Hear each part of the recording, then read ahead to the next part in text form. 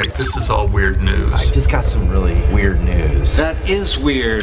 All right, I'll give you the good news of a story, and Elise, in Elk Grove, you're going to try and guess the bad news of this story. Mm-hmm. The good news of the story is that there's a waitress that decided to put her own spin on making new kinds of cocktails. So she has like her own thing that people come and see her for. It's her thing. It's what she's known for, is a special kind of cocktail. What's the bad news of this story? The cocktail is related to fire, and she burned her eyebrows off.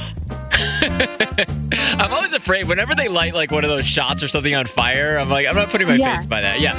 No, that is very plausible, but that is not the bad news of this story. The bad news of this story is that the cocktails that she has been making have been mixed with her own blood. Oh, no.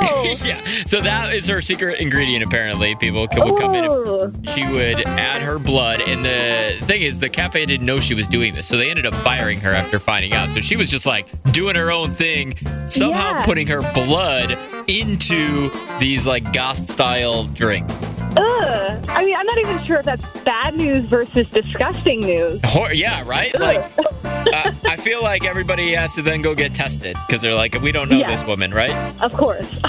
Gross. I would take losing my eyebrows over that, I think. Yeah, actually, I think I probably would too. They'd at least grow back. Why? If you have T-Mobile 5G home internet, you might be hearing this Why? a lot. Why? Every time your internet slows down during the busiest hours. Why? Because your network gives priority to cell phone users. Why? Good question. Why not switch to Cox Internet with 2 times faster download speeds than T-Mobile 5G home internet during peak hours? Okay. Stop the whys and visit cox.com/5G home for details. T-Mobile prioritizes certain T-Mobile phone users over home internet users during times of congestion.